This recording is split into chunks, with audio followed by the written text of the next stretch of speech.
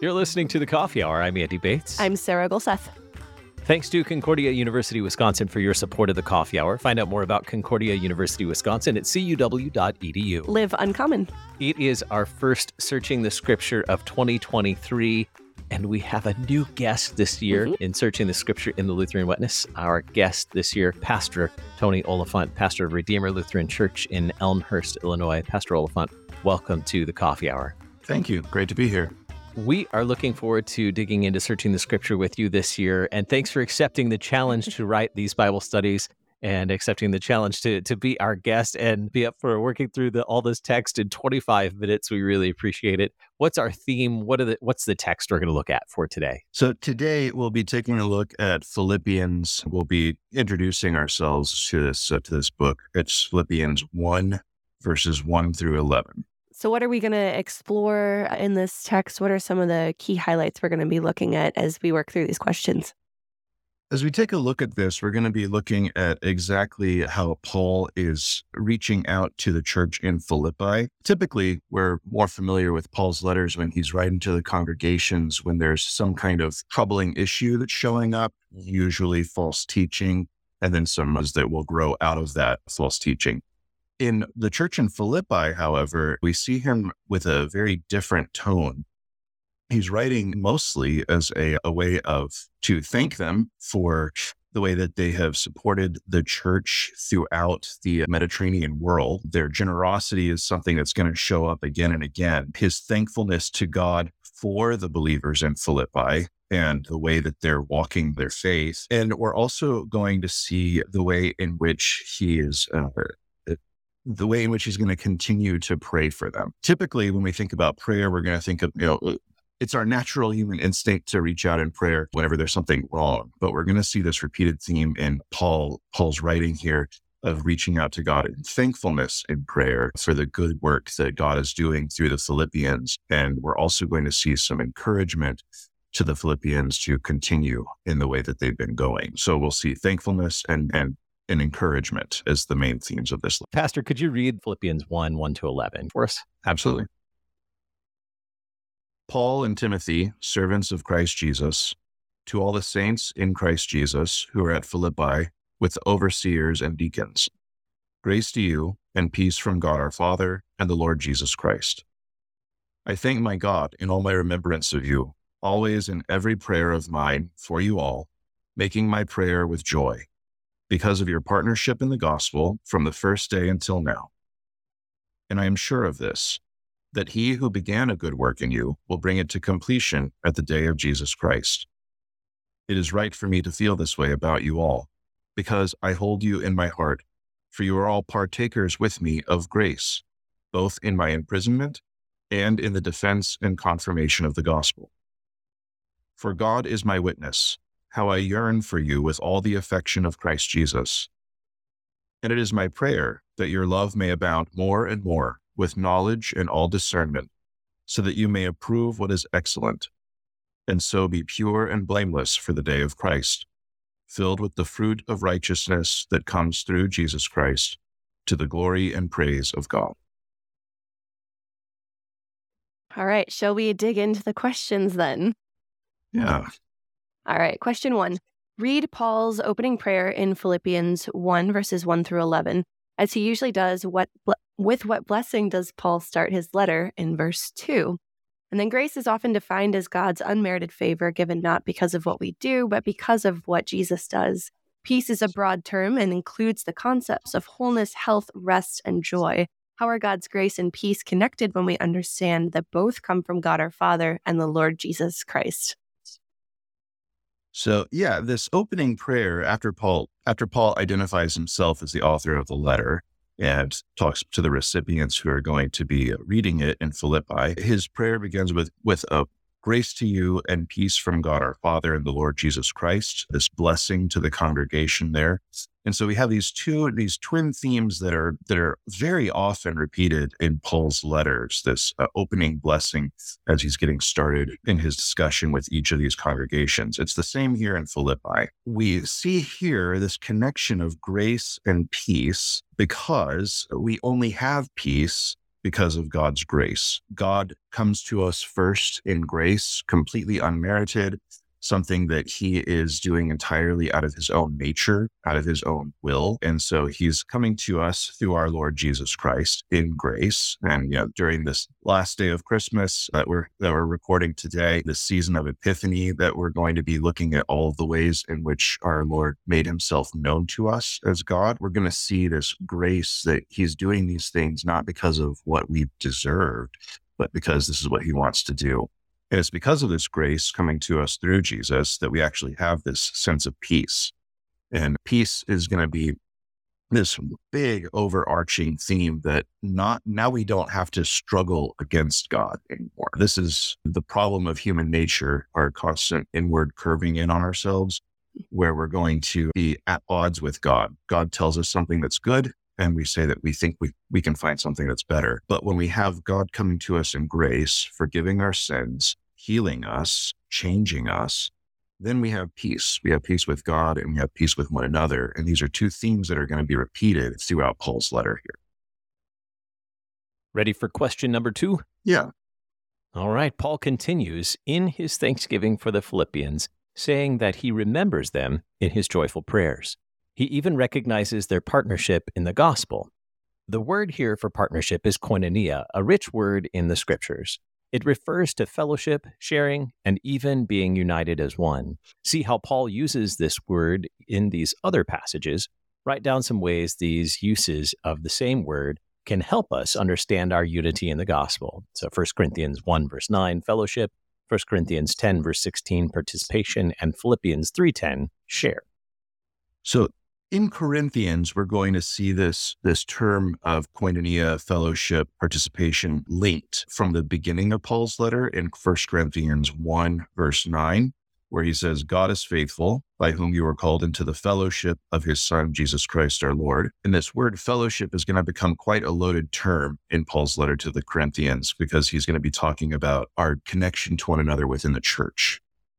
Immediately from there, he's going to first lay the groundwork of saying that we have fellowship in Jesus Christ, of course, looking to the forgiveness of sins and the salvation that we all share, the eternal life that we have from him. And then he's going to flip right into talking about divisions in the church and how those should not exist because of the fellowship that we do have in Jesus. Then in 1 Corinthians 10:16, we're going to see him talking about the Lord's Supper. So he's going to be moving into this discussion about the kind of zooming in on where it is we find these points of fellowship with each other within the church. When he says the cup of blessing that we bless, is it not a participation in the blood of Christ? The bread that we break, is it not a participation in the body of Christ? Now, of course, we use this in our catechism as a text indicating that we believe that the Lord's Supper is both bread and body, wine and blood. But Paul also uses this same word here for fellowship, but now we're talking about it as a participation. So our fellowship within the church is not just that, we all get along and we're nice to each other, but our fellowship in the church comes from the fact that we're all receiving the same good things from Christ, and we're all bound together as one in him. And this is something that Paul is going to continue to talk about in that Philippians 3:10 passage that we have at the end here, where he says, that I may know him and the power of his resurrection and may share in his sufferings, becoming like him in his death. Now, the word there for sharing in his sufferings is that same word of fellowship. And so this is going to bring a new light to our understanding of exactly everything that this fellowship, this participation, this being united is going to include, not just, good times, but also the fact that we're going to be sharing crosses. We're going to be sharing the cross of Christ in our own lives, just as Christ tells us to take up our cross and follow him. We're also going to be bearing one another's burdens as well. And this is a theme that, as we go on with this study of Philippians together here, that we're going to start to see the Philippians helping carry the cross of their fellow believers throughout the Christian world. Anything else on question 2, or shall we move on? I think we're set. All right. Question 3. Read Philippians 1, verse 6. As he gives thanks to God for the good works that the Philippians are doing, Paul also remembers the source of all good works. Who does Paul credit for beginning these works of generosity? Who does he credit for completing them? When does Paul expect to see the fullness of these works? And what does this teach us about our own good works? So Paul writes here, and he does not give us much wiggle room, but he writes, "And I am sure of this, that he who began a good work in you will bring it to completion at the day of Jesus Christ." So we have these different phrases here that show up, that every good work that we're doing is begun by God, that he who began a good work in you, that even just the initiative to do it is coming from God. This teaches us a little bit about our nature as Christians, that we don't try to take claim for anything good that we've done, but we always recognize that even those good things that we're doing after our conversion, after coming to faith, are still coming from God. That this process of conversion, or this process of being regenerated, is going to be continual. So every good impulse that we have is going to be coming to us from our Lord. And then not only is it just, he gets us started and then we have to run the rest of the way. No, that he who began the good work will bring it to completion. And so from beginning to end, we have God as the one who's doing all of these good things for his church, and he's doing it through his church. And so this shows us that even though if we just are looking at the very surface level, it might look like it's just people doing stuff. It's God who's begun the good work, and it's God who's keeping it going. And then Paul gives us this interesting insight here at the very end, that he'll bring it to completion at the day of Jesus Christ. Now, this is a phrase that refers to the return of Christ, the end of time, when he returns to judge the living and the dead.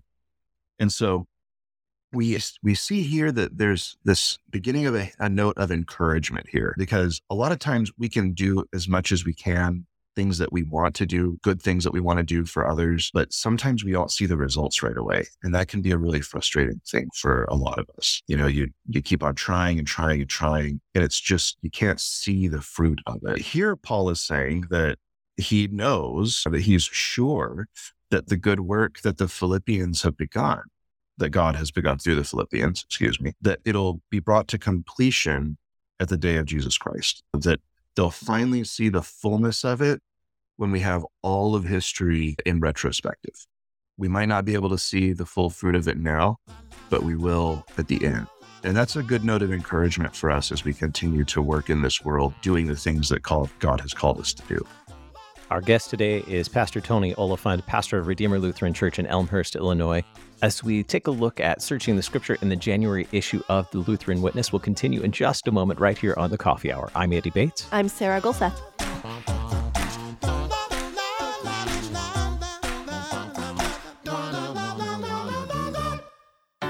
At Concordia University, Wisconsin, we believe you were created for a reason: to use your God-given gifts to help others, to live a life of self-sacrifice in a me-first world, to live a life that's uncommon. Whether you're taking one of 50-plus online programs or learning with us in person on the shores of Lake Michigan, you'll be equipped to make an uncommon impact. Learn more at cuw.edu. Concordia University, Wisconsin. Live uncommon.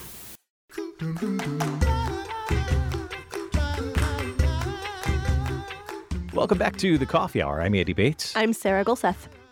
We are in the January issue of the Lutheran Witness today with our guest, Pastor Tony Oliphant, Redeemer Lutheran Church in Elmhurst, Illinois. He has written the Searching the Scripture for this month, I think for the whole year. So we are digging into Searching the Scripture. And let's see, I forgot where we left off. Are we on question 4? Is that right? Yes. Yes. I lost track. So excited about being back in. All right, question number 4. Read Philippians chapter 1, verse 9. Paul has a special request in his prayers for the believers in Philippi.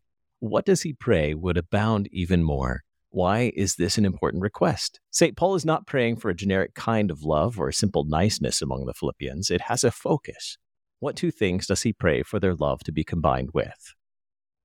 All right. So we have this prayer from Paul that your love may abound more and more with knowledge and all discernment. Now, it's a kind of a trap for us now whenever we hear the word love to just think in very generic kind of cultural terms, Valentine's Day type of stuff. But we have this very specific focus to Paul's word of love here. We're going to connect it with the idea of the good work that they've already begun, or that God has begun in them. See how easy it is to fall into that kind of just language there.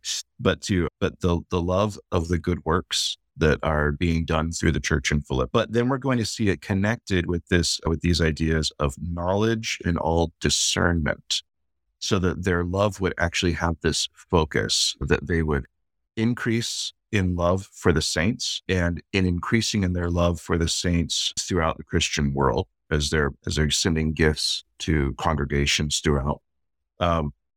We're going to see that this is going to actually increase their knowledge, their understanding, and their discernment of being able to tell what is good and what is evil or what is bad, what's helpful and what's unhelpful for the church.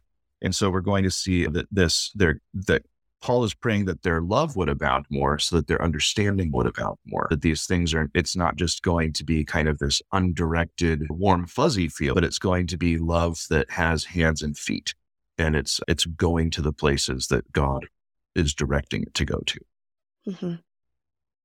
Question 5? Yeah. All right. Read Philippians 1 verse 10. Paul asks for this powerful combination in his prayer for the Philippians so that they would be able to do something important.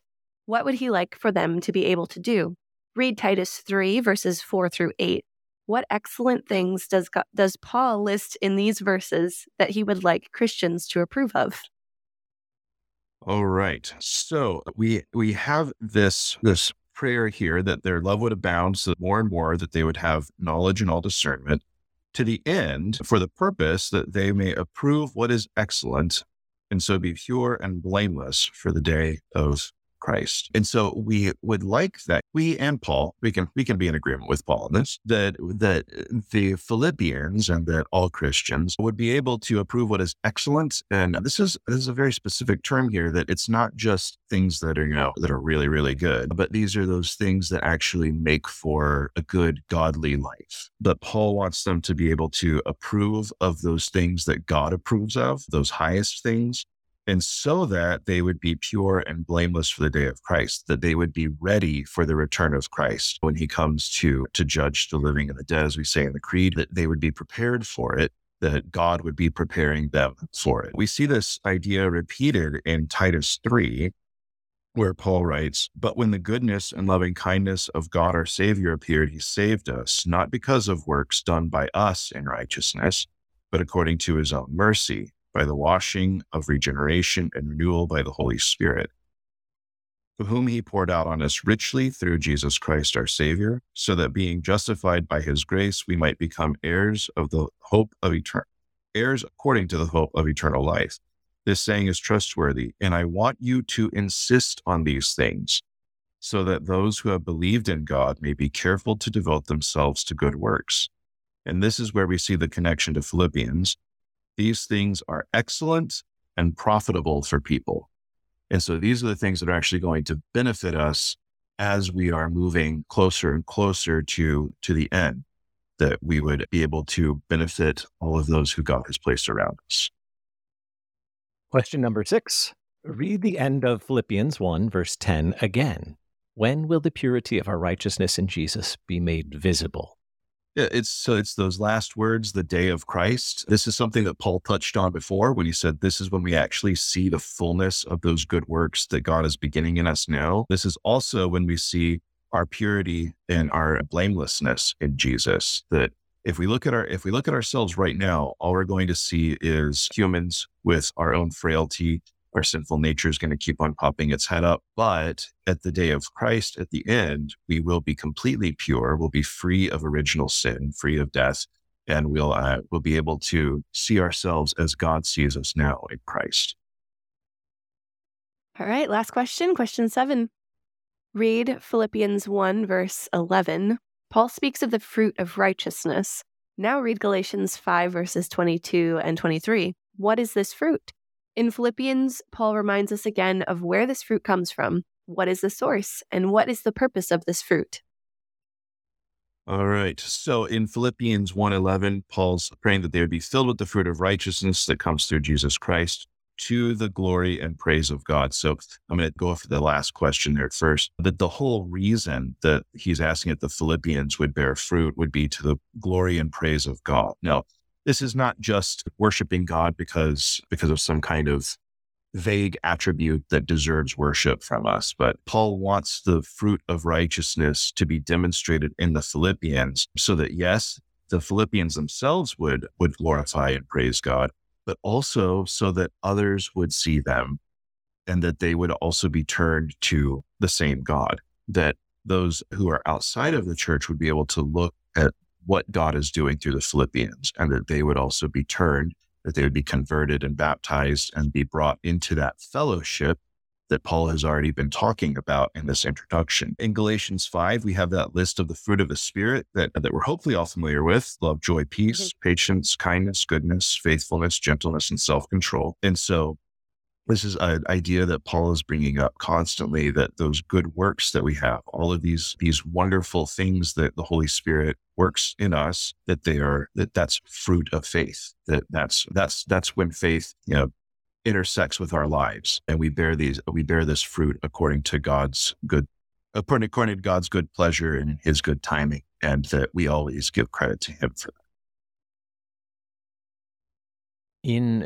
Would you like to give a summary of, or any final thoughts on our text from Philippians 1 today? That if we're going to, that thankfulness is a good thing for us to have. When we take a look at what Paul is doing here, he's giving thanks for the encouragement that he's receiving by looking at what God is doing through the church in Philippi. It can be kind of frustrating if we just take a look at the world, that we might wonder, what is God doing? Are things going off the rails terribly? But we see here, Paul is actually finding a lot of encouragement in what God is doing through the church in Philippi. We'll talk a lot more about the community at Philippi as we go through this study, but Paul's finding encouragement himself. And because he can see the good that God is doing there, he's going to continue to encourage the Philippians. And I think that's something that we can do we could do a better job of in our church today, encouraging one another when we see something good happen and being thankful to God for everything that He's doing through the believers that we know. Very good. And what can we look forward to next month? So next month, we'll be taking a look at at the setting that Paul is writing. We're talking about Paul's thankfulness. Where he's writing from is actually going to be very surprising for us, because we're not going to think about thankfulness in the particular context that Paul finds himself writing this letter. So this will hopefully help us get a little bit of perspective and rethink the way that we think about thankfulness, blessing, things like that. Pastor Tony Oliphant of Redeemer Lutheran Church in Elmhurst, Illinois, thank you for helping us search the Scripture today. My pleasure. You've been listening to The Coffee Hour. I'm Eddie Bates. I'm Sarah Gulseth. The Coffee Hour with Andy and Sarah is a production of KFUO. To support The Coffee Hour and KFUO Radio, visit KFUO.org. You can also text KFUO to 41444 or send an email to gifts@KFUO.org. And you can call us at 800-844-0524. KFUO. Christ for you, anytime, anywhere.